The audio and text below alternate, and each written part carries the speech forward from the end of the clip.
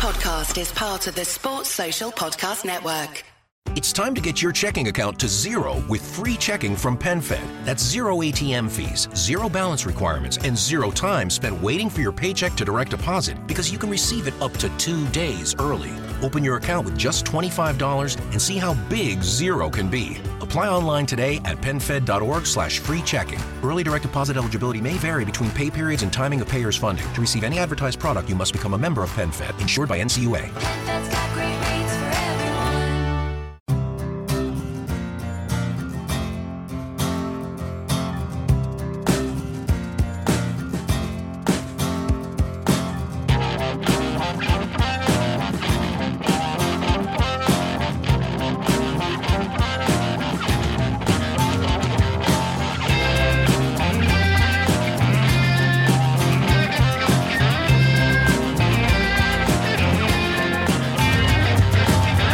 Hello and welcome to the FYP Plan podcast. Hey! Pod 271, sponsored by Vector Printing for your printing embroidery needs. Go to vector.co.uk. It's Vector with a Hey. And, nice. JCIS, Global Research and Brand Consultancy from South London. Visit jc-is.com. I will. Nicely done, Kevin Day. Hello. That was a very nice, that was good, I will. I think it's my first. It's my first. No, it's my first solo. I will. I don't believe. I'm not going to go back through the pod, so I can't be bothered. But I don't think that's true at all. I can't be bothered to go back through the pot. All right. Strong start. Yeah. Andy Street. Hello. How are you? I'm okay, thank you. There's very nice glasses on again. Yeah, I've seen the number of insults that I've had on that, on your Instagram in particular. Yeah. Harry Potter. Yeah. Was multiple times. It's not an insult. It's a It is if you're a compliment. 34-year-old man. Harry Potter's. That's how old Harry Potter is now. Is it? Yeah. Yeah. Well, no, Harry Potter's a fictional character. Well, that's still a compliment. It's also one of the world's most successful nerds. Thanks, mate. Well done. Congratulations. Cool. Cheers. Yeah, and a big brand as well. We're talking about brand consultancy. I Well, meant you to couldn't say get a brand. bigger Yeah, brand than exactly. It Harry was Potter. actually Yeah. JCIS who told me to get the glasses. He said it would fit more with my Well, he was right. yeah, He knows academic branding. yet belligerent brand. What a weird brand. Yeah, no, thanks. Should we crack on with the pod? Why not? Oh, no. Need to remind people that we got nominated for an award. We did. Yeah, we last did. week, but we're trying to get people to hopefully vote for us. Yeah, hopefully which would vote. be nice. Vote hopefully or which Both. Really, both. You can vote for us at fsf.org.uk/vote. And we are in this is the Football Sports Federation. Yep. And we're in the best fan media, Yeah. Andy. That's right, isn't it? Yeah. Yes. Do we know what that means? Well, we're not in best club podcast No. or best podcast, Or best footballer in the Premier League. but we are in best fan media with 5 other podcasts. Yeah. So, Some yeah, big it's names nice. in there as well. Yeah. So we got It's the strong Commonwealth competition. Games of the awards is what we've been nominated Yeah. for, pretty much. But no, great if you could vote for us, that'd be lovely because we could beat some of the big boys. That'd be good. Some Of of the course, an properly- upset, much like Palace have done. Exactly, some of the properly funded podcasts, like Anfield Rap, who know exactly where the sponsorship money goes every week. Yeah, we can't. We'll move on from that as quick as possible. Part 1, Chelsea, Sunday. Yeah. The old Sunday afternoon game that Yeah. we all love. 3-1 defeat, Kevin. Yeah. Up to an hour, 1-1, and actually looking okay. I mean, Well, oddly enough, as well, was all right. last 15 minutes we sort of came on strong as well and started to be a bit more positive. It's one of those. It's just frustrating, isn't it? It's a lot of people afterwards in the pundits say I defended well for 90 minutes. No, we didn't. We defended well for 89.5 minutes, but in the 3 batches of 10 seconds we conceded 3. Yeah. First goal is not like you could do; it just fell to the Chelsea player in the box. The frustrating thing is, there's 2 frustrating things for me, is that the mistakes are similar mistakes every week. They're not missed tackles, they're not misplaced passes, it's just lapse of concentration, and which makes you wonder about fitness, makes you wonder about training. And then we get back to 1-1, arguably deservedly, really good goal from open play. And then you think, well, come on now, this is where the substitution things come in. It's like, what are we going to do, stick or twist? Oh, neither. Because for me, that was a time to bring AU on, at least hold the ball up, put Wilfak out on the left, hold on to the point, see what you can do. And then 2 minutes later, we're 2-1 down again. I mean, to be fair to Roy, Maurizio Sarri did have Eden Hazard and Kovacevic to bring on, and we had Ayew and Schlupp. That's the big Which problem. one are you with saying better? Yeah, that's the big problem with the Premier League, isn't it? They bring on Eden Hazard and me, but I mean Hazard just dazzled. There was no need for Kirati to tackle him. And then it's just like our defence are just looking at Hazard's free kick, going, "Well, Hazard's taking it. That must be a brilliant free kick." Yeah. Look at the way that's sailing over our heads. What a brilliant free kick! And then because we could all see what was going on, all of us were shouting at the telly, back post. So it's frustrating because I thought we did play well. I thought we played first 20 minutes, last 20 minutes. I thought we played all right. And even when Chelsea were coming on strong at the end of the first half, we still looked. And also, we defended well. It's Chelsea away. We're not, it's one of these games. I know this run. I know we got a point against Arsenal last week, Andy, but it is still one of those games. Chelsea away, unbeaten this season as well. We're not expecting that much. Yeah. We didn't crumble. Southampton got smashed, 6-1 the same time we were playing at Man City. It wasn't a capitulation. It was, as Kevin says, poor defending, uncharacteristically, really poor defending from a Roy team in those moments. But actually, it wasn't that bad. It's not that uncharacteristic this season. Maybe not this season, but we have come to kind of expect Palace to be a bit better at those situations under Roy. I think if you're looking at a game in advance of playing it, you are absolutely not either. If you're looking at probabilities and statistics, or even just looking at it intuitively as a fan, expecting to get anything from it. Notwithstanding that, obviously we've managed to pull off a few upsets there recently. I was a bit disappointed in the context of the game and the manner in which it went, though, because you look at how the play developed. Chelsea didn't really play it through us at any point. Barkley has been excellent this season and been spoken up a lot by people, rightly so, but didn't really dictate the play in the manner that he has. And we lost to goals, really, that you would expect a team like Cardiff to score on occasion. They're very scrappy, set-piece type goals, and albeit that we played well for the first 15 minutes and for a sort of rally around the period of the goal, our equaliser, we kind of didn't force them into much. And you were kind of watching it and going, well, typically you would be expecting Willian to have to raise his game, or Hazard if he's playing, or when he comes on to have to do something dazzling or outstanding, or Barkley to grab the game by the scruff of the neck, or Kante just to completely dominate you physically and with his sweeping up all over the pitch. And none of those things really happened. So I find it a really weird game. I came away feeling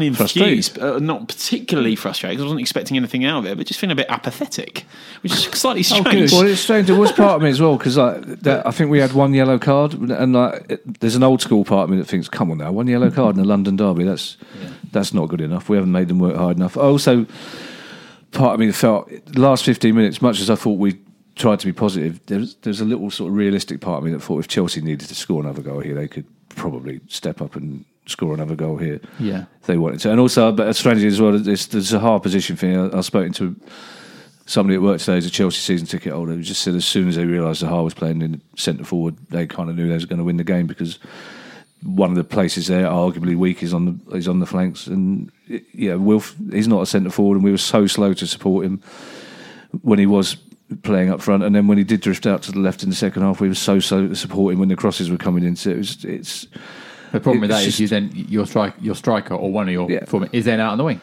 Yeah, and but he's still crossed it at one point. There's no one in there. But he's our best player. He's like playing him in the position that he's best in. But he's not best there though.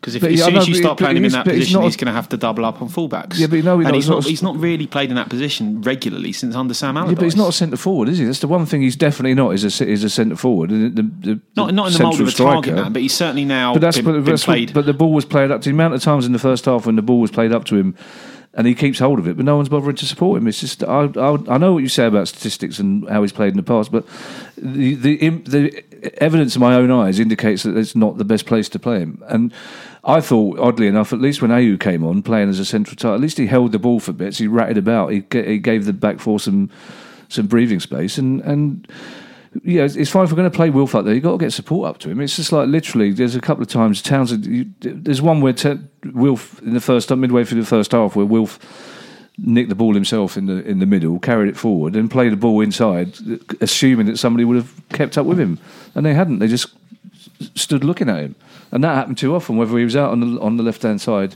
crossing it to no one, or he's getting it in the middle, and no one's getting to support him. So it's just a waste of his talent.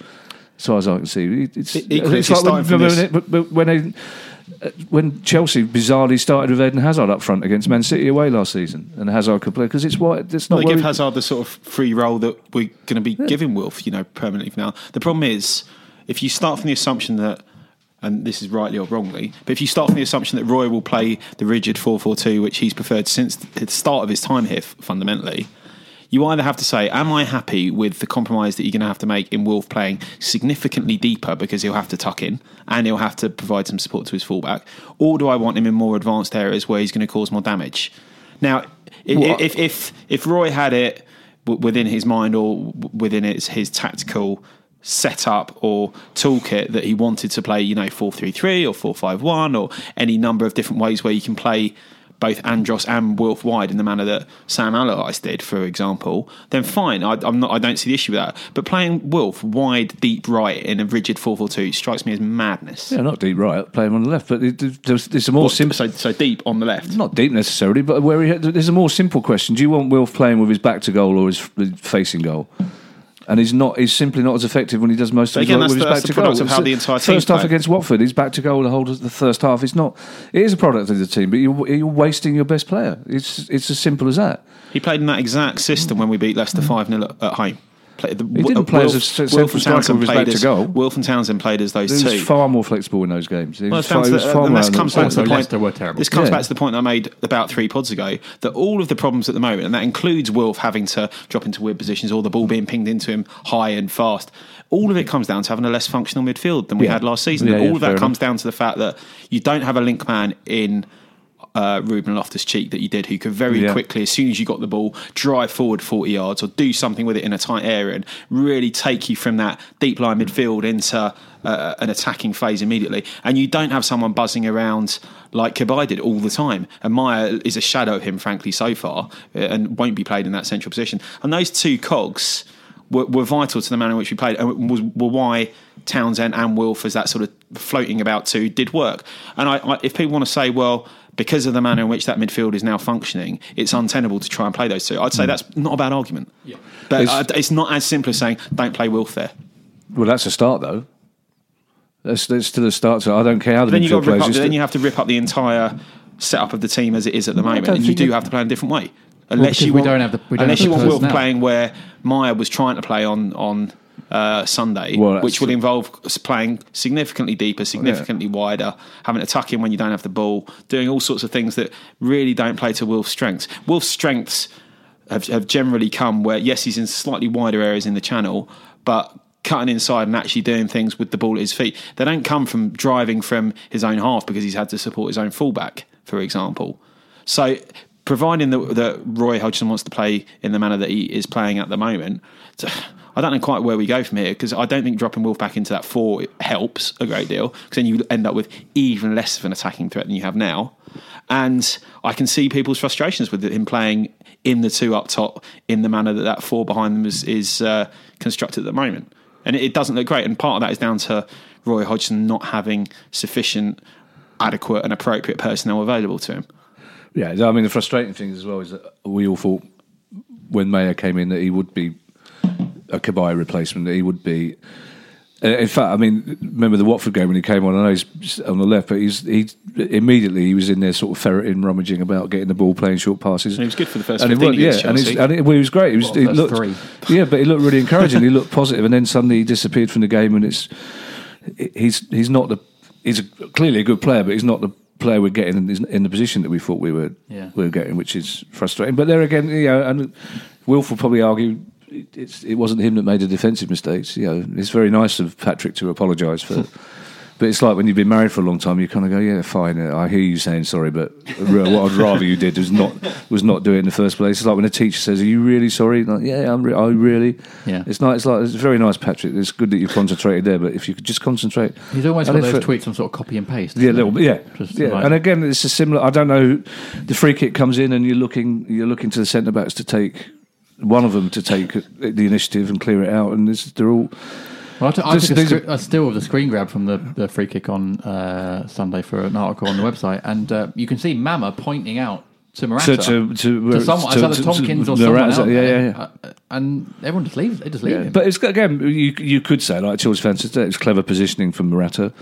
you could argue that the last thing you'd expect, given Morata's performance is so far this season, that he's going to do that. But you could argue Hennessy was slightly unlucky because it went between his legs. But that's the frustrating thing when you are playing well enough and then stupid things like that happen. Yeah. That's the annoying thing, and you kind of think, well, why can't it happen at the other end? But also the other thing you have to admit is that Chelsea are a really good team. Yeah. A really good team, and they work so hard as well. And I think, in all honesty, they sometimes worked harder than we did. I was really impressed. Sunday. You expect, it's kind of like the one thing Neil Warnock would say, the one thing you expect from a team like Palace or Cardiff is that they work for 90 minutes. But when it's Chelsea that are doing that, you think, well, it's going to be very difficult to beat. I was slightly disappointed by Roy Hodgson's comments afterwards as well about we have to know where we are in the scheme of things, and we're not the sort of club that should be looking upwards towards Europe. We're the sort of club who should be looking to survive. It's like we need to move on from that. There is truth in that, but I agree. You need to maybe appear to have kind of lofty ambitions in that, even if you don't. Just going back to Chelsea, though, you're absolutely right. They work very hard. I was really impressed with Pedro. Pedro was really good. I always thought it was quite overrated, but in that game, fantastic and buzzing around everywhere. But just back on Kevin's point, Andy, about Wilf's position, and you're talking about Maya. It feels a little bit like we kind of got square pegs and round holes at the moment for the sake of having this system. And when you got players like Wilf, do you, if you're the manager, change your system to build the team around him and make it all about him, or is it about finding a player of that talent away into your current preferred setup? Oh God, that's a difficult question, isn't it? It's a very good question. Well, it is a good question. The problem is that we all know that deep down Roy wants to play 4-4-2. Well, I think this is true. And the evidence is that given every opportunity, he will try and start 4-4-2, regardless of the personnel that he's. Should he be doing that when he got someone as good as Wilf? I don't think so. I think with a player who at the moment is palpably that much better than the rest of the team, you have to find a system. I don't know what the answer is. I don't know what that system is. That's the thing. Yeah. That's the trouble. But there was a moment, when Andros scored his goal from a really. It was McArthur, wasn't it, who made the pass? That was a really good. That was a really good bit. Too. That was a really good bit of football, and you kind of think, well, that sort of vindicates Roy's way of thinking. But it wasn't something that we looked like we were going to do every time we got the ball. And it was interesting to hear the pundits talking afterwards about sort of Palace's press. One of them, I can't remember, one of them, they had one of their complicated felt tip pen diagram things. But it's like, because it wasn't clear whether Palace were meant to be pressing or not meant to be pressing. And there's it became a sort of half-hearted press. It was too easy for Chelsea to play through once they realised after about 25 minutes that that's how we were going to keep playing. We haven't done enough of that. The move for the goal was superb. It's great. And what a finish as well. We haven't really done enough of that. Every game it feels like that they're quite rarities, those moments. The Arsenal, this is the frustrating thing, the Arsenal game when that brilliant move that led to Townsend just shooting wide. The last 10 games of last season we were doing that not for 90 minutes, but we were doing that 4, 5, 6, 7 times a game and scoring goals from it. And suddenly we've gone into it, we've gone into a shell, whether it's because the players are different, as Andy said. We're not doing it. I mean, PVA just doesn't seem to know whether to. Sometimes he's just too defensive, and sometimes, Stamford Bridge isn't the place to go gung ho like he did for quite early on in the game. And it's like we don't seem to know sometimes when we go out on the pitch what system. That's why you watch the top teams. You watch City, you watch Chelsea. They know exactly what system they're playing. They know, it's like Tottenham last night. It's not. They know exactly what system they're playing. But they're in a sophisticated way, Tottenham's system is to get the ball to Harry Kane as often as they possibly can. So why can't Arsenal get the ball to Will? On PVA though, no matter what the system's like or anything like that, the defending for that Pedro goal was just poor. It was just poor all round, even at Sunday league level. That's poor. But on systems, Andy, we have had a question from Adam Mark Pasco Adkins. Hi, Adam. Hi, Adam. He says, why did Roy think playing the exact same system against Chelsea as last season's 2-1 victory would work again? Element of surprise was gone and likely studied by Chelsea, so mix it up. Do you think that's a valid point? You're not going to get Roy treating every game different tactically. Yeah. And there is an element of benefit in that, because people look at it and go, we're defending badly at the moment. We're not. We're fundamentally not defending badly in terms of systems, units, in terms of... We don't get carved open ever. We don't end up, once we've lost the ball, getting done massively in the transitions. We don't get pulled out. We're making silly little... Someone described them as brain farts the other day, and that's entirely what they are. Yeah. And part of me wonders whether that is down to the fact that the players, fans, all of us now have an idea that we're an established Premier League team, so you're not quite throwing your body on the line quite to the extent that you would do if you're in the midst of a relegation battle. I don't know if that's an element of it, but the way that we're set up to defend is absolutely fine. So you kind of then say, how the hell are we conceding these really amateur goals? I mean, that's a very valid question, but it's one of those damned if you do, damned if you don't. Because if he was to change his system, Adam would be saying, "Well, why didn't he play the same way that we played last time when we beat him?" But there's a really interesting stat that Sky brought up in that we've conceded the second fewest number of goals in the first half in the Premier League. Really? Yeah. And we've only conceded 2 goals. Really big boys. So I think it's City and Chelsea, isn't it? Or City and Liverpool. We've only conceded 2 goals in the first half. So that makes me start to wonder whether it's a fitness thing again, or again a concentration thing where...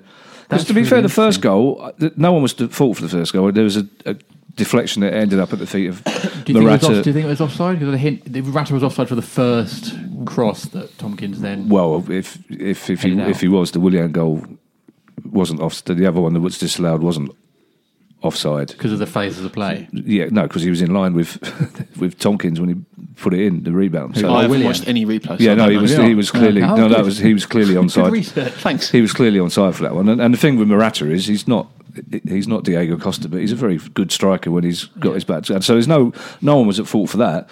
So you didn't, even at half time, you still thought, okay, we're all right, we're in this game. I still thought we would score. But so that's how you react to that. And that's the disappointing thing, is that you get your way back into the game with a really good goal. Chelsea weren't playing particularly well. And it was a compliment to us, I suppose, that Hazard had to come on. But it's almost, when Hazard was on, it was almost like Sarri and Roy had a conversation, and Sarri had said, "Look, if you don't batter Hazard, we'll stick to 3." Do you know what I mean? Because he didn't. It was a really good game for Hazard to be reintroduced to. Yeah. Because it's like immediately he won the free kick, took the free kick, and then he was sort of floating about when the third goal. But at no time did, and I'm not saying we should.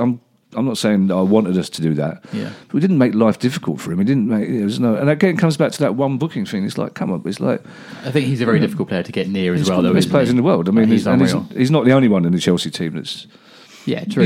We've only got one player that would be treated in that way by the. Would get into the. I was going to say Chelsea team, but I'm not sure Zaha would get into the Chelsea team every week. But we've only got one player that you could arguably say would get in their team.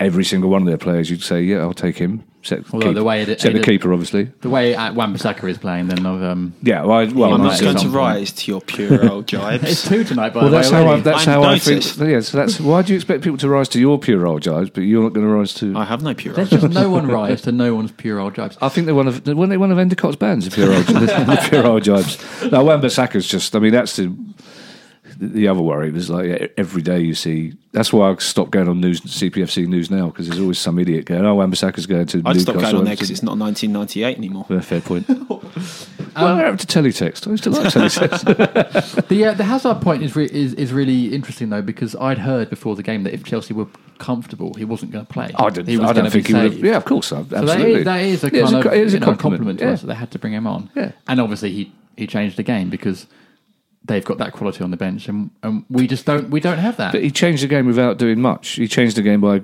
drawing a foul from Chiatti, and then by taking what, to all intents and purposes, was a terrible free kick. I mean, that was a free kick that should have been cleared, or I just thought, that's sailing out.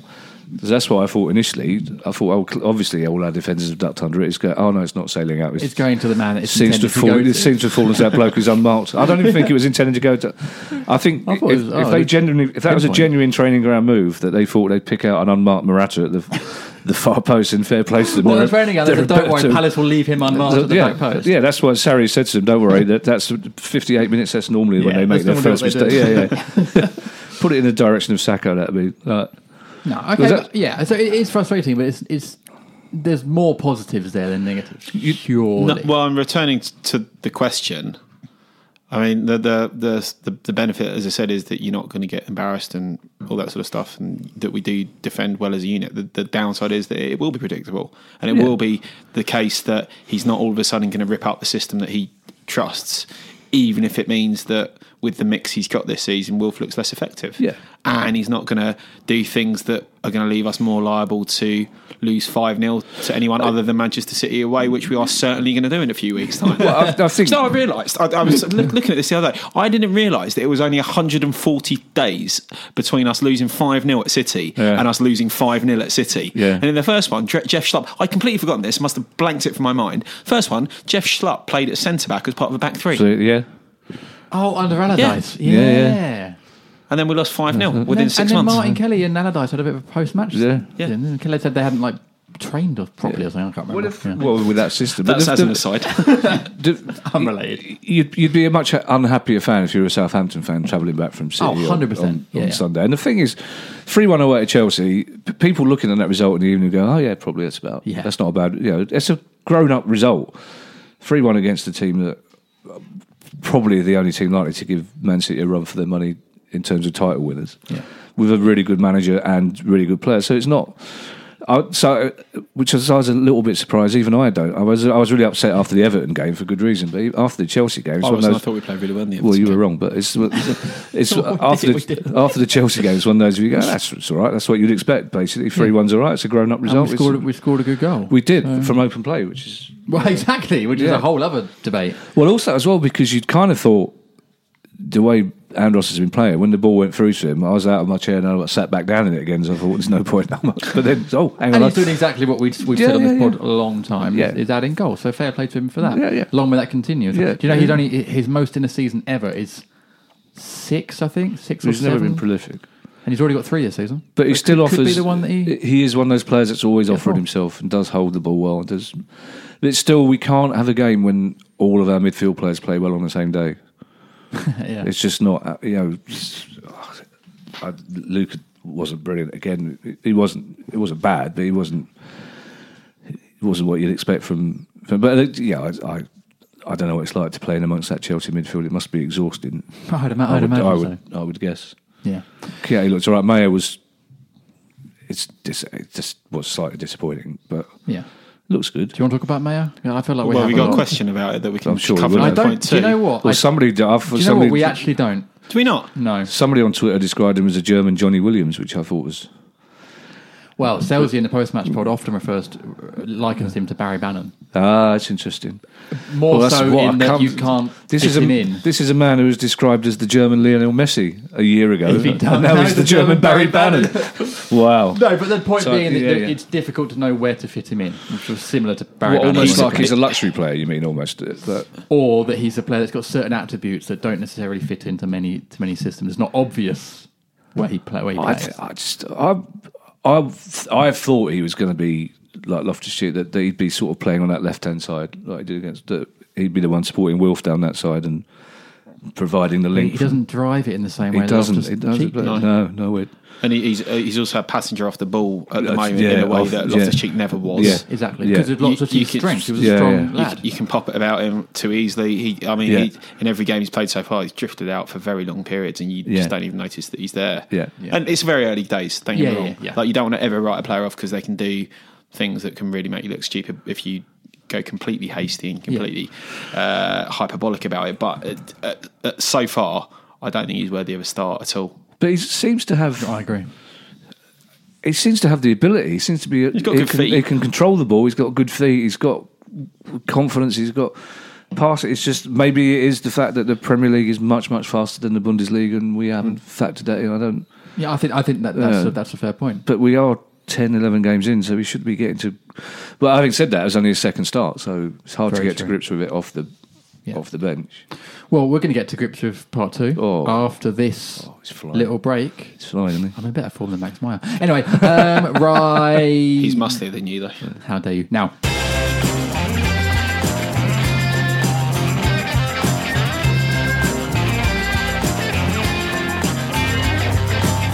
Welcome back to the 5 Plan Podcast. Hey! Pod 271, sponsored by Vector Printing. For your print and embroidery needs, go to vector.co.uk. It's Vector with her. Okay.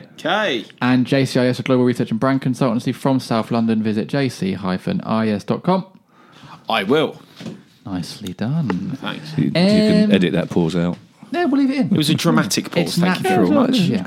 It was a rhetorical flourish. Nice. A curly cue. Another band. Then. Shall we have some questions? Sounds like the haircut he probably had in about 1987. Yeah. Why were you banging? You look like you're doing British Sign Language, which on the podcast is really not doesn't necessary. work, It doesn't work at all.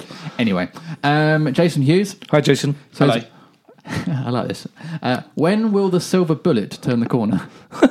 I like that. There's a lot of references in one. A lot of Yeah. niche references in one I like question. that. Thank you, Jason. I don't know quite how to answer the question, but I don't think you can. oh, You can if you want, but I think it's just let it. Well, you probably Slide. could elaborate on people who don't understand the reference. No, they have to go back and listen to all the pods Oh, okay. to get the references. Kevin doesn't even remember the reference. You said earlier on that you're not going to go back to listen to any pods, so fair, I did. it's hard to encourage listeners to listen to them How when you about refuse. none of us go back through the pods and we just crack on with this? I'm one? just amused that JD remembers something from 2 weeks ago. Pete Windsor Hi, Pete. says, "Are the corners we turn?" So a similar theme. Are the corners we turn double rights or double lefts? Oh, it's like they're coming out of the bunny hole.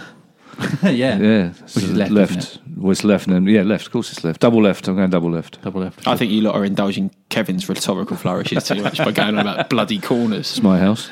I didn't start the corner motif. Who did? Whoever sent the listeners. question in first of all. Yeah. Someone did. Okay, we've got a lot of questions about January.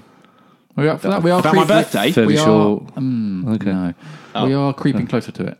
So shall we? We are. Shall we delve into some January questions? Why not? Harvey Jones Hi, Hi, Harvey. Harvey. says, "Love the podcast as always." Thank you. Thank you very much, Harvey. Vote for us then. Nice. He said, "Who would be a realistic striker signing in January?" And then Welbeck ? And that is the most recent transfer rumour. In fact, today I think £10 million move is the. Oh, really? What has Rooney and Jacko gone out the window now? I Then? think he might have missed out. Oh, I love those rumours. Those two. I hadn't heard those rumours from anyone other than you and the Paulsons. If we could get Danny, that's because I'm the only person who's present doesn't mean they're not. I can stand them up if you want. One day, one of them will be true. I can stand them up, as journalists say. I'd never make things up, by the way. I might elaborate and exaggerate, but there's always a kernel of truth, and there'll always be a tweet somewhere or a bloke in a pub who's told me something. If we could get Danny Welbeck, I'd be very happy. Very happy indeed. 10 million as well. If That'd be a you steal. keep him fit, it'd be more than 10 million, surely, wouldn't it? That's the price that's been suggested. If you'd said we're going to get Welbeck on loan for the rest of the season, that would sound more plausible. But if you can keep him fit, he's a quality striker. I mean, he has been playing a bit recently, I think, for Arsenal. Certainly scored a goal recently. But do you think Coming off the bench quite a lot. He comes off the Yeah, bench. maybe that's what it is. Fitness is his issue, but Do you think he'd fit into our system? You know, we're talking about this system. never mind. He's a quality striker. Never mind systems. Just get him in. Well, we've already talked about round pegs and square holes, so we could just put him at left back or something. Well, yeah. I mean, he's a really hard working. I mean, that's Yes. you get options with him. He can play as a two, or he can play as a lone striker, and he would really work hard across. That'd be great. I'm really excited now. Is that definitely true? Is it happening? Oh, it's happening. He's Whatever, very it's good. happening. Let's do the hashtag announce Welbs thing Yeah. that they always do on the Twitters every time I look. Jim Foster Hi, Jim. Hi, Jim. says, "Will we actually be looking for a striker in January?" Basically, all the questions about strikers. Will we be looking for a striker, maybe in place of Ayew? I think we had this last week, didn't we? And we think we all Ayew. agreed that Ayew might go back in. Surely he'll go January. back when there's no. I was discussing in the second half of the match with Travis Endicott, with whom I attended, whether or not we thought Jordan Ayew was better than Hal Robson-Kanu. And I wasn't sure, which probably is testament to the fact that Jordan Ayew's not done very well. Harry Robson-Kanu scored a goal in the quarterfinals of the Euros. Yeah. But that's kind of the level of strike I think you're probably talking about with Jordan, Yeah. based on what we've seen so far. Yeah. Albeit, I know he scored at 10 goals for Swansea, which I failed to see how that happened. 2 against Palace, I think. Well, because Now it all makes sense. but because he's as he says himself, his favourite position is number 10, playing behind a striker and having a sort of free run, playing sort of between the box, basically between the sides of the box, and he's never. We've either played him as a Benteke replacement or in that one terrible game against Southampton when he started next to Benteke and it was one of the front two. So it's like I mean the thing is as well. If we say, as John Curran always says, I will. in a very angry way, which is why we've had to restrict his appearances on the pod, if he says quite rightly that you judge a striker by goals, and you would be happily let Ayew go back to his parent clubs. I'd be surprised if we spent money on keeping Would you apply Ayew. that to Benteke as well then? No, with every game that goes by, Benteke looks like a better player. But he hasn't scored goals in 2 years. No, he hasn't. No, that's Sean Curran's point. It's like if you're going to judge, you should judge Ayew in the same way as Benteke. But So if we're playing Ayew out of position, we're playing Wolf out of position, we're playing Maya out of position, we're basically Andros, we're basically playing everyone out of position. And MacArthur. MacArthur, yeah, arguably. Yeah. Yeah. Apart from the back five, everyone's playing out of position. Yeah. Well, Luca probably is playing. Chiarte? Chiarte looked all right. Yeah, I like So, Chiarte. We're not quite. I wish he'd putting everyone impose in the himself right- a bit more physically. The way West Ham Apart from fans. one Hazard. Well, Equally. yeah, but even then, it wasn't. He didn't go through him, did he? He just nudged him. But because West Ham fans always talk about how physical he was and how strong and how many goals he got from set pieces. And he's again. He looks like it. I mean, it took Tompkins a while to settle in at Palace, Very so true. it might be that it will take Chiarte another month or two to settle in. I think he's the sort of player who would probably was surprised that he's not starting every week. Yeah. And I think you're right that he's looked better game by game. I actually think out of all our summer signings, he's the most he's the one impressive. that's going to end up playing the most games. Yeah, without a doubt. And almost fit into sort of Palace Yeah. life. Well, he's the most Palace player out of all our summer Yeah. signings in a way, isn't he? Definitely. Yogya. I don't know. I think a non-scoring striker is pretty Palace. Oh, that's frankly. true. Yeah, fair enough. Very true. Yeah. Welcome. Yogya Hi, Yogya. Yogya. says, do Palace need to invest in January? Well, we've probably answered that. If so, is there a need to change recruitment strategy before we buy more players? Or should we continue to seek to find good value for money in players and hope we can unearth a bargain? Well, What is the Palace strategy? Well, we've talked about this, it feels, on every pod. And we've been saying since the start, from when Steve Parrish has been on the pod and talked to us about recruitment, we assumed that the January recruitment has already started and was being worked on in the summer. You wonder though sometimes you look at Palace, you think they say, well, we'll wait till October and see who we need, and then go for them, and it's too late. There doesn't seem to be a coherent strategy at the moment. With a lot of the summer and January stuff is you will have your players you're prepping on your list. And Yeah, of course, that's what he told us. Some You've might got- go down the line and then fall apart or whatever. That's what he said. Every Premier League club, when they announce how excited they are to sign their new left back, the chances are he was number 5 on the exactly. list. Yeah. And they missed out on numbers 1 to 4. Yeah. And that's so how they it may have gone quite works. far down the line with numbers 1 to 4. These things fall apart sometimes at You'd various hope stages. so. I mean, I suspect that we'll do what we normally do, and with 2 days to go in January, we'll all be checking our phones and going, come on, we must be signing. And then Adebayor turns up. Yeah, half the season's gone. We've had 4 games in January already. What are we Yeah. doing? It's like, but then I mean, that You could be refreshing news now every 10 minutes. yes, yeah. I mean, that strategy about whether the trouble is again, we bought Rakip and Jack in with an eye to the future, and that didn't work. Yeah. And then Jack is still here. Well, he's still here, but Is he? He's on loan He's in on- Turkey yeah. or something. Okay. But you can't. It's one of those things you can't please fans. If you bring 3 players in and say, right, we're building for the future with good, talented players from League One or the Championship, then we go, hang on, Yeah. we don't need that. But then if you bring established players in who don't work right from the start, they go, why aren't we bringing? So it's a really difficult thing for the club to do. You don't spend big money in January. You don't take that risk on panic buying normally, do you? I At don't the know. time we did it with It worked. in 2017. But Yeah. you're right, it is very risky. We were And- in Yeah. far more desperate straits. So we were. than We- I yeah, think no, we that's probably true. were Yeah, January. that's true, yeah.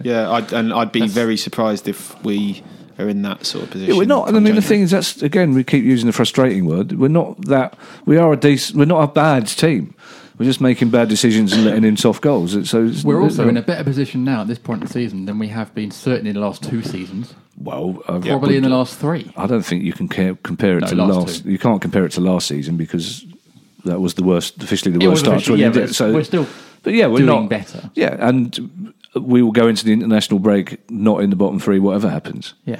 And I still don't think Yeah. United at Old Trafford, when people talk about the 4 unwinnable games, and I was probably one, I think there's 3 unwinnable games and Man United away, which is nowhere near as daunting a prospect as it has been Yeah. in the past. So you wouldn't a point at Old Trafford wouldn't be a miracle. So No. if we were to get a point, from the next 2 games, We'd have been. yeah, And then- even if we don't, we'll still probably be doing all right. Well, because there's 4 or 5 teams in that division who are just not very good at all, yeah. and who I think are going to be pretty much down where they are And that's history not suggests- that's not where we'd wanted to be at this stage of our sit. That there are 3 or 4 People teams need that to are get worse used than to us. this, but though, it's I'm like, afraid. It's yeah. kind of part of the current existential angst amongst Palace fans that we are never going to be anything better than an Everton. And because of that, every I'd love single to- what? season... I'd Sorry, I love- really hate to break it to you. We're probably not going to win the Champions Mate, League. I'd go to bed at night dreaming about being an Everton. If we were the sort of team that are we going to finish 7th or 8th? That'd in be the last couple of fantastic. years, Yeah. Everton have been massively up and down. They've had a lot of Yeah, Well, problems. no, quite. So Yeah. we are, Everton are probably Yeah, our barometer. The thing is, we won't become a yardstick. Champions League team until we get until we're bought by a country, basically, like Man City have been, and then there'll still be Palace fans who go, I'd rather be in the 3rd division than to be bought I by a love that you country. say It's like- until rather than less. Yeah. No, it's which only- suggests that there's an element of Surely- inevitability. surely it's only a matter of- that somewhere in Kyrgyzstan they go, do you know what? I've been listening to the FYP podcast, It's and the only a matter of combination of time. witty repartee and rhetorical flourishes means that I've got to invest my ill-gotten gains in the homestale. I want a slice of that action. I'd like to apologise to the state of Kyrgyzstan just in case. There's somebody sitting on a shed load of oil, thinking one day What that'll have you come. become, Kevin Day? Well, I remember when Colonel Gaddafi was linked with buying P. Palace. Diddy. And P. Diddy's like, Yeah. Those halcyon days. Crazy That- times. yeah. On the striker crisis, PC Wires, Oh, hi, my PC. Is this PC gone mad? Is that potentially, okay? says... Did you use that gag last week as well? yeah, probably. I didn't get a reaction. That's what it said. Anyway, Mr. PC says, does the crisis up front require the recall of someone much better with a capital MUTCH? Winky face, smiley face. The let my- MLS season's over now, isn't it? I'll let my learned friend take Oh, it that might one. be, actually. Yeah, it is. Oh, That's yeah, why, because that's why the talk of Rooney coming There you go. to keep yeah. fit. So I would have thought that he's got to be returning anytime soon. Wasn't it like a 2-year deal or there was something, something in one of the Canadian papers about how they'd all fallen out within the Vancouver dressing room, Right. and one Since that he people, arrived, is that the implication? Is that what you're saying? that is very much not the defamatory implication I'm going for here. Since But since Bertie Big Bollocks came in from Palace, throwing his weight about. the opinions of Kevin Day do not represent the opinions of Andy Street. Well, hang on a that- second. all this If, podcast. if there is somebody called Bertie Big Bollocks, he's welcome Do to you sue let me. me get Basically. I think legally I'm fine saying that Bertie Big Bollocks is. I've been trying to throwing get his his weight- business Exactly. Could be any of them. been trying to get Bertie Big Bollocks' business for a very long time. Thank you very much. You would end up as a lawyer for Bertie Big Bollocks, wouldn't you? No comment. And anyhow, they interviewed him about the fractures in the dressing room. And one of the first things was about him having touched down back in the reign of the UK. So I assume really? that. So I assume that. Well, it sounded authentic. What with it being rain in the UK, and it sounds like he's back. So I don't know if he's But back he also training very with much, Palace or. well, he very much is not in the 25-man squad. Yeah. And wouldn't be till January the 1st. Which is anyway. very much with a capital M a It'll relief. be like a new signing. I think this is probably me taking my trolling of Palace fans through the medium of this podcast too far. No, I don't think that we'll end up using Jordan much. Certainly not as a solution to the striker crisis. Just on the striker crisis, I've got another. I'm sorry to keep going on about a question from Will Luck. Hi, Will. I will. He says, with us going from a striker who didn't run around and didn't score goals to a striker that runs around and doesn't score goals, who do you look at getting in who could actually score goals? If it was as simple as that, we'd be running the club. The problem is, of course, that every club from 8th downward is looking to get a striker in. And there are a lot of yes. strikers that you can buy who don't score goals. Yeah. You know, Cenk Tosun at first for Everton, they signed him for a lot of money and he didn't score goals. Yeah. Mitrovic started scoring goals but has stopped scoring goals. Yeah. You know, it's pretty easy to buy Schürrle. a striker who, it's pretty easy to buy a striker who might get you 3 goals in the Premier League if he plays a lot, but not much more. Yeah. And talking to Schürrle, how Fulham were shocking on Monday night. Yeah. I sat through that game because I'm stubborn, and because my theory was, as I said to Ed, no, quite often these games, they turn out to be 4-4 draws. Well, that was foolish. And that was the fair, but only I enjoyable wouldn't thing stop about that watching it. game was Rich Corley from the South London Press live tweeting it, and he's a big Fulham fan. And he was Right. watching it as a fan rather than in a Right. journalistic capacity. And he said from about half an hour onwards to neutrals, "I don't know why you're watching this. I can tell you from this point onwards, Fulham are not going to score. Do something more productive with your time." And so it proved to be. But, you Palace fans moan about systems and substitutes. Like Fulham went through What 3 or is 4 their while I look at system? their, Yeah. I was saying to Kevin off mic, I think that fans apparently at the Cottage are referring to it as Djukanovic bingo because he's played 3 different keepers, 6 different types of system. I think already 25 players or something ridiculous. Yeah. So they can't keep a clean sheet. They've conceded 28 goals. They've conceded 28 goals, which is insane. And it's not necessarily evidence of why you shouldn't change up all the time, but it does show that changing things all the time in the manner that some Palace fans would like Roy to doesn't necessarily in and of itself guarantee that you'll end up doing something different. Well, it also points to the perils of short-term thinking because in the summer there's a lot of Palace fans going, well, Jukanovic, let's get him in, let's get Roy out now, get Jukanovic in, let's break the bank on Sessegnon. When we were linked with Sessegnon, everyone said let's break the bank and get Sessegnon in because he's a wonder kid. And now who would you rather have, Wan-Bissaka or and fundamentally it shows that Fundamentally it shows why you shouldn't judge business based upon which players have been signed at the end of the window. There were so many stories saying Fulham have won the transfer window, but I imagine they'd probably rather win a game, cash in that particular prize for some points right now. Well, basically they did exactly what Holloway did in our first season up, signed 8 or 9 players on transfer deadline day, but for a lot more money. And again, Fosu Mensah, who was a player I was disappointed that we let go, doesn't look Premier League quality playing for that side. So it comes back reluctantly, I'm forced to admit. It comes back to, and you can't judge a player solely on his own performance. You have to look at the team, the system they're playing in. And don't judge players based on the name when you sign them. Well, maybe we should have learned that from a few that we've had recently. Speaking of people that need to learn things... Oh, he's good tonight, isn't he? Don't really? Wait, we've still got a while to go. So. That's fine. Hal Apeno. Hi, Hal. Oh, Jalapeno. Oh, Jesus. Oh, dear Lord. They're pretty dropped on during. So working with Tess Daly. Hal Apeno. Well, yeah. Us Daly's got to stick together. Go on. With Are you related? No. Jalapeno / Russell Mole. Says, with the latest instalment from Sussex Police, there is a little update now. When do you think Netflix will be in touch for their new documentary, Making a Football Hooligan? Which I will happily star in. So Rob Sutherland of this very podcast has been busy harrying Sussex Police to try and find answers to the multiple Freedom of Information requests relating to the quote-unquote knives and knuckle dusters. Yeah. They came back today, I believe, answering one of them, I think, but essentially refusing to answer a lot of questions still. And there was something related to a flare gun. I haven't read the emails properly. I don't know. The point being, did I say Tess Daly? I meant Trevor McDonald. It's like working with Trevor McDonald.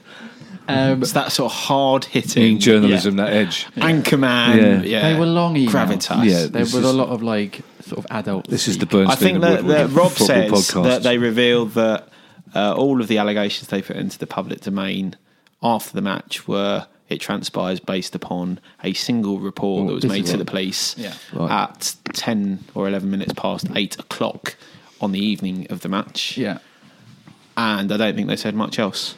Yeah. So they refused to provide any details of that report, which is quite interesting in terms of its timing, because obviously that match started at 7:45. Yeah. Palace fans were being held in a cordon from 8 o'clock and kettled and were eventually escorted back to the station, I understand, at 8:30. So the fact that some member of the public of some sort, presumably, ended up making a report at the point between Palace fans starting to be held in a security kettle and being led away to a train station seems bizarre. And that then getting out via an official source to become essentially a bit of a smear on all football fans there is unacceptable. And they're basically still sort of not answering a lot of questions, aren't they? Sort of keeping a lot of things under wraps still. And well, they're probably... there was this time last week there was a speech by a very high-ranking ex-chief constable saying that police forces should be allowed to concentrate on policing and not dealing with low-level inquiries, and so they're probably taking that to heart. Maybe. And saying this is very... we've got more important things to do in Sussex. We've got bring and buy sales to police. Fundamentally, though, people within public office have to be held to certain standards. Of course they do, absolutely. And they need to act in a transparent and accountable manner in a way that is not going to be held in relation to people who aren't in public office. You can't say things that are demonstrably untrue. Yeah.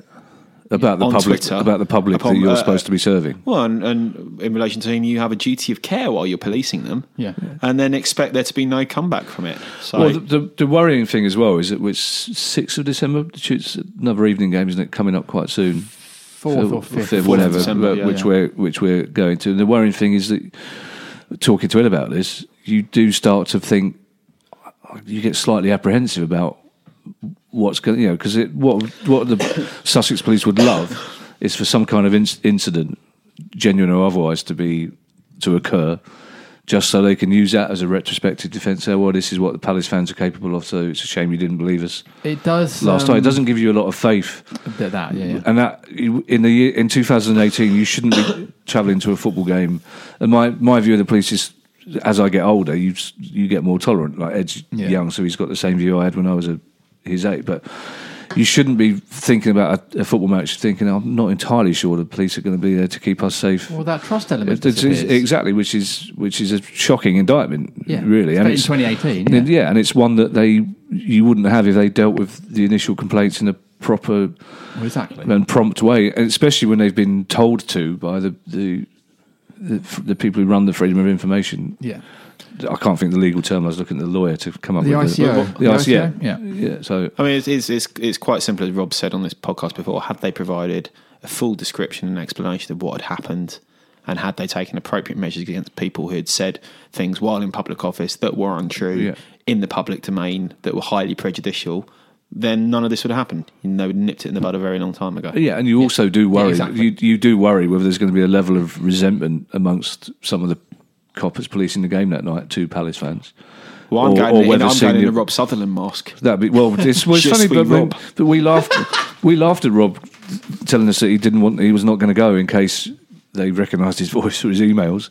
But there is an element of, all it takes is for a couple of senior police officers to drop a few words saying, don't forget the trouble these people caused us this time last season. You like to believe that officers are... Yeah, of course you do. For the most part, and that kind of thing. For the most part they are, but they're also human. They're also human beings. Yeah. Basically. And it's what I'm saying, is the mere fact that there's even any apprehension or doubt is a sad indictment on them and not on football fans. And it's... to every Palace fan listening to this, I think it's beholden on all of us to not just behave, but to behave impeccably, to give them I think we're going to have to give them absolutely no cause or no excuse to question our behaviour. Absolutely. And we're not allowed to take the flare guns this time. No, I'm still taking the flare gun and getting drunk before the game. I'll still be drinking on the beach at 2:00 in the afternoon. But I can hold my drink just fine. Yeah. So obviously, kudos to Rob for obviously pursuing this and his hard work on it. And we will obviously update you as and when he hears more back from the ICO or Sussex Well Police. done, Rob. Yeah, well done. Excellent stuff. You're talking there about whether police officers are human or not. Moving on to a man who also may or may not be human. Lee Garrard says, Hi, Lee. Is Conor Wickham a myth? I thought you meant Lee Garrard there. I was going to say, do we have robot listeners? He is 100% human, I assume. He has. He's got a thigh strain now, hasn't he, Conor? Is that what it is? Yeah. I knew it was another It's thing. a thigh strain, but I'm assuming that's a corollary of coming back to full fitness after being out for so long that he's putting stress on muscles that he hasn't used for. Is he out of contract at the end of the season? I'm not sure, to be honest. I've not heard that. Normally I'll guess and go, yeah, he is definitely. That's not based on inside information. It's like Matt Letizia. It's like Matt Matt Letizier's never missed a penalty. So I'm fairly certain I was right on that one. He has missed one. Well, He has missed one. he's So missed one. I know. You weren't far off. I was differently correct.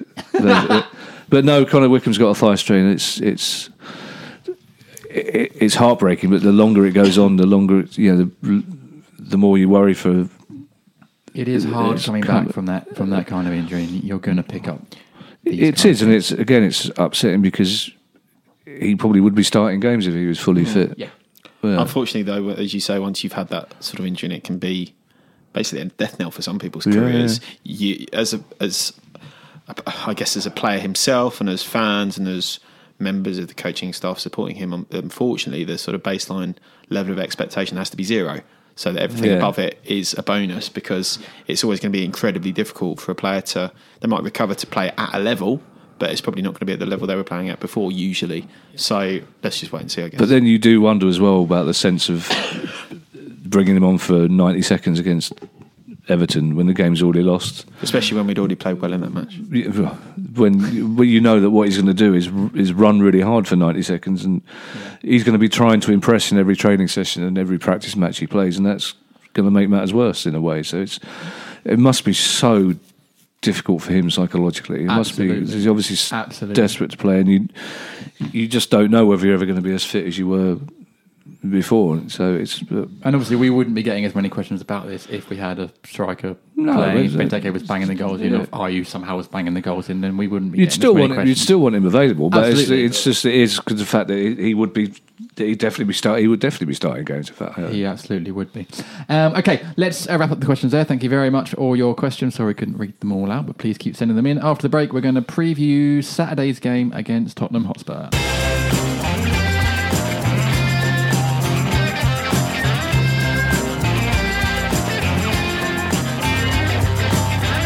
Welcome back to the £5 podcast. Hey! Pod 271, sponsored by Vector Printing for your printing body needs. Go to vector.co.uk, it's Vector with Okay.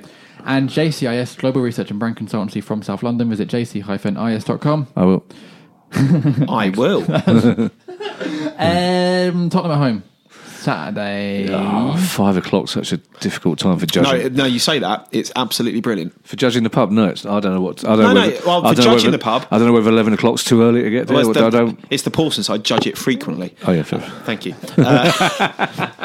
No, it's great because it's at that time where you go, it's 7 o'clock already, so I'm not going to rush home. I think you can just stay in the pub all night. That's true. Yeah. It's it's interesting, as I predict that we will probably lose 1-0 to a goal in the last 10 minutes, just as we're starting to think, we might get a point out of this. I've got a cousin coming over from Ireland with his boys, 2 of which have never been to London before. They've never seen a Premier League game. You're taking them to the Paulson's Arms? They are, of course. Yeah. They are so excited about seeing Premier League. They can't believe they're going to get to see Wilf Zaha and Harry Kane in the flair. They're obsessed with Premier League football, like so many people in Ireland are. Yeah. And it's really, it's kind of a heartening lesson to see how excited they are about coming over to see a football game, because they kind of go, whereas us are going, shit, do I have to? All right. I've got a season ticket. I have to go and see Palace during their most successful period ever in the game. They've got a real chance to play against, get a result against Champions League. When our last home league game was a really good result against a top class North London. So that's been as I say, it's been quite.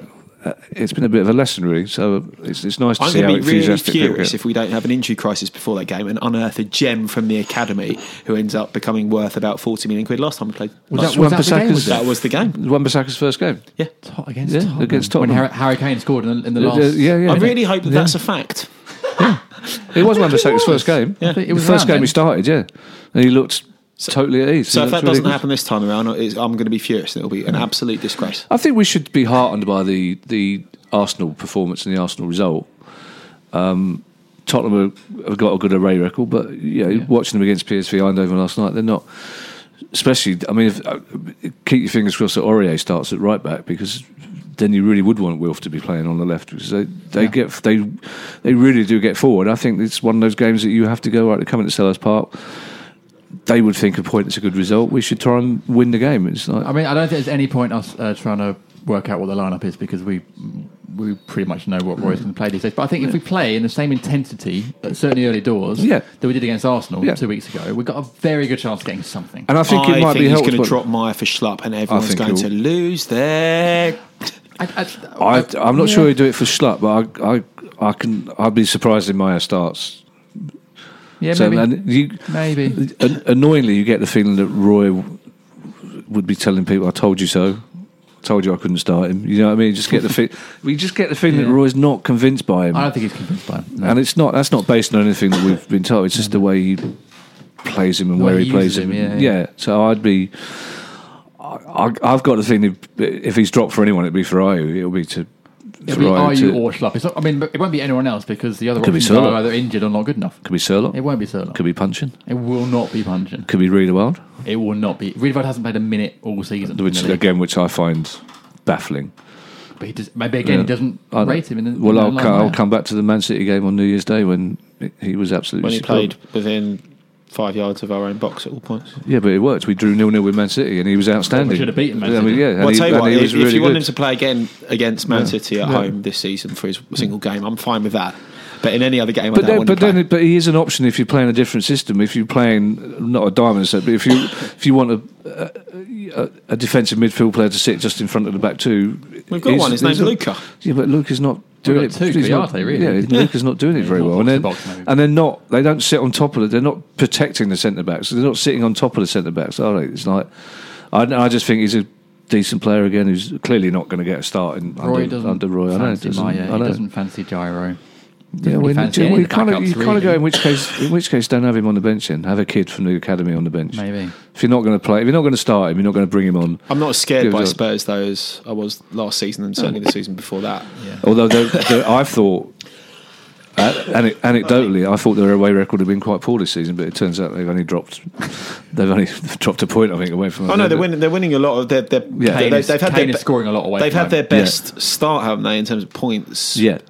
Under Pochettino, and yet when you actually watch them, they've not looked quite as dominant or physically intimidating in the press or all the sorts of things that they were. They've not looked as rapid on the break. They're getting results. Yeah, and if you ask anyone for the top four at the moment, they're probably not even near it. But what I'd be disappointed with is if we were to play like we did against them at home last season, and that was necessarily, I think, a product of the fact that we had a horrendous injury to us at the time. But we sat off them so much and showed them so much respect. 23% possession, wasn't it? Yeah, it was nearly worked though. It did nearly work, and that we nearly got a 0-0 draw.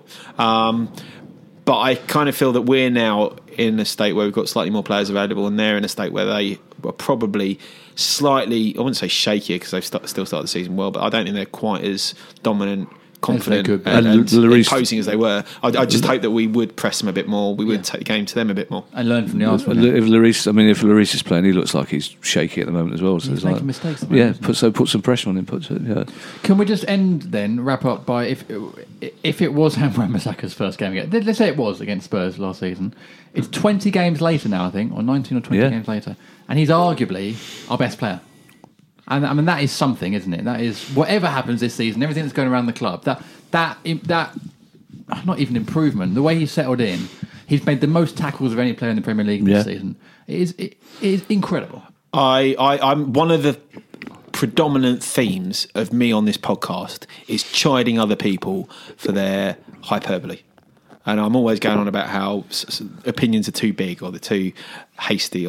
He is absolutely flabbergasting. To have played that amount of football at the top level and to look so good, I have not seen in many players at any club in the Premier League, let alone one at Crystal Palace.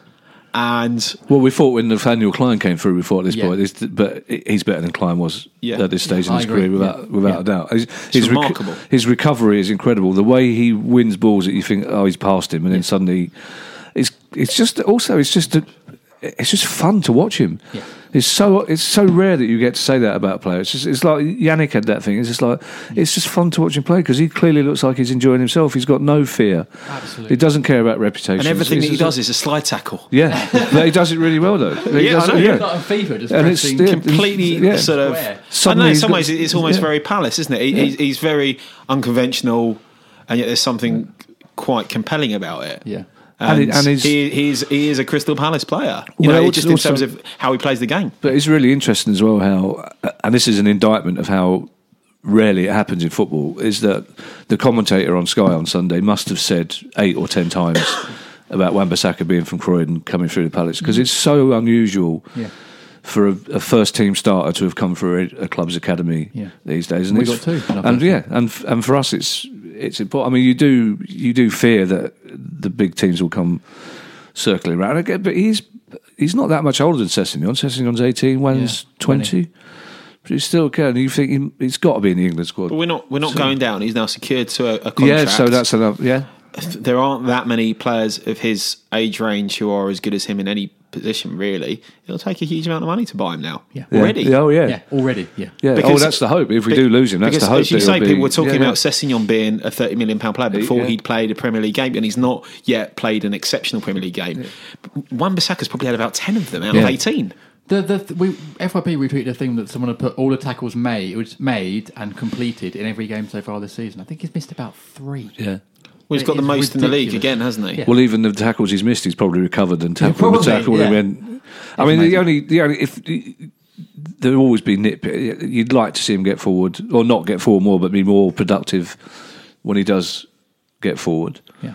I think even then, I think he's doing really well on the ball when he does venture over the halfway line. I mean, they did that compilation on Match of the Day 2 after the Arsenal game, just showing some of the driving runs that he was making, some of the things that he was assist against creating. Fulham, Partially, if we had a really good strike, you kind of wonder what he'd be able to create for someone getting into the box. But he's just brilliant, brilliant. Well, also because he's a converted winger, this is why I think you'd want slightly more from him going forward. But maybe that's one of the reasons he's so good at defending his wingers. But maybe it's why he looks like such a perfect modern fullback, because that's kind of what you've got to be these days. But also as well, he doesn't look, when you see him, he doesn't look physically that imposing. No. He doesn't look that tall, he doesn't look that muscly, and yet he is. He's really hard to knock off the ball, and it's like it comes back to that fact that he's just having fun. It's great. He is. And do you know what, lads? I've had fun tonight. It's been a good pod. You're the young prospect of the pod. I am actually, by about 4 months, I think. So, Anyway, well, no, 4 months with from him, several decades of me and Endicott.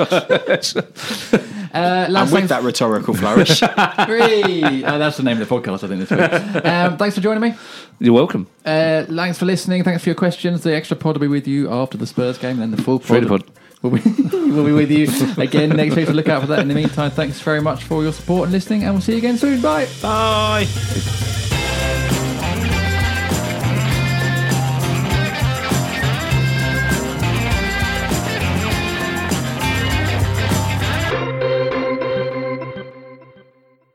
It's time to get your checking account to zero with free checking from PenFed. That's zero ATM fees, zero balance requirements, and zero time spent waiting for your paycheck to direct deposit, because you can receive it up to 2 days early. Open your account with just $25 and see how big zero can be. Apply online today at PenFed.org/free checking. Early direct deposit eligibility may vary between pay periods and timing of payers' funding. To receive any advertised product, you must become a member of PenFed, insured by NCUA. That's got great rates for everyone. Sports Social Podcast Network.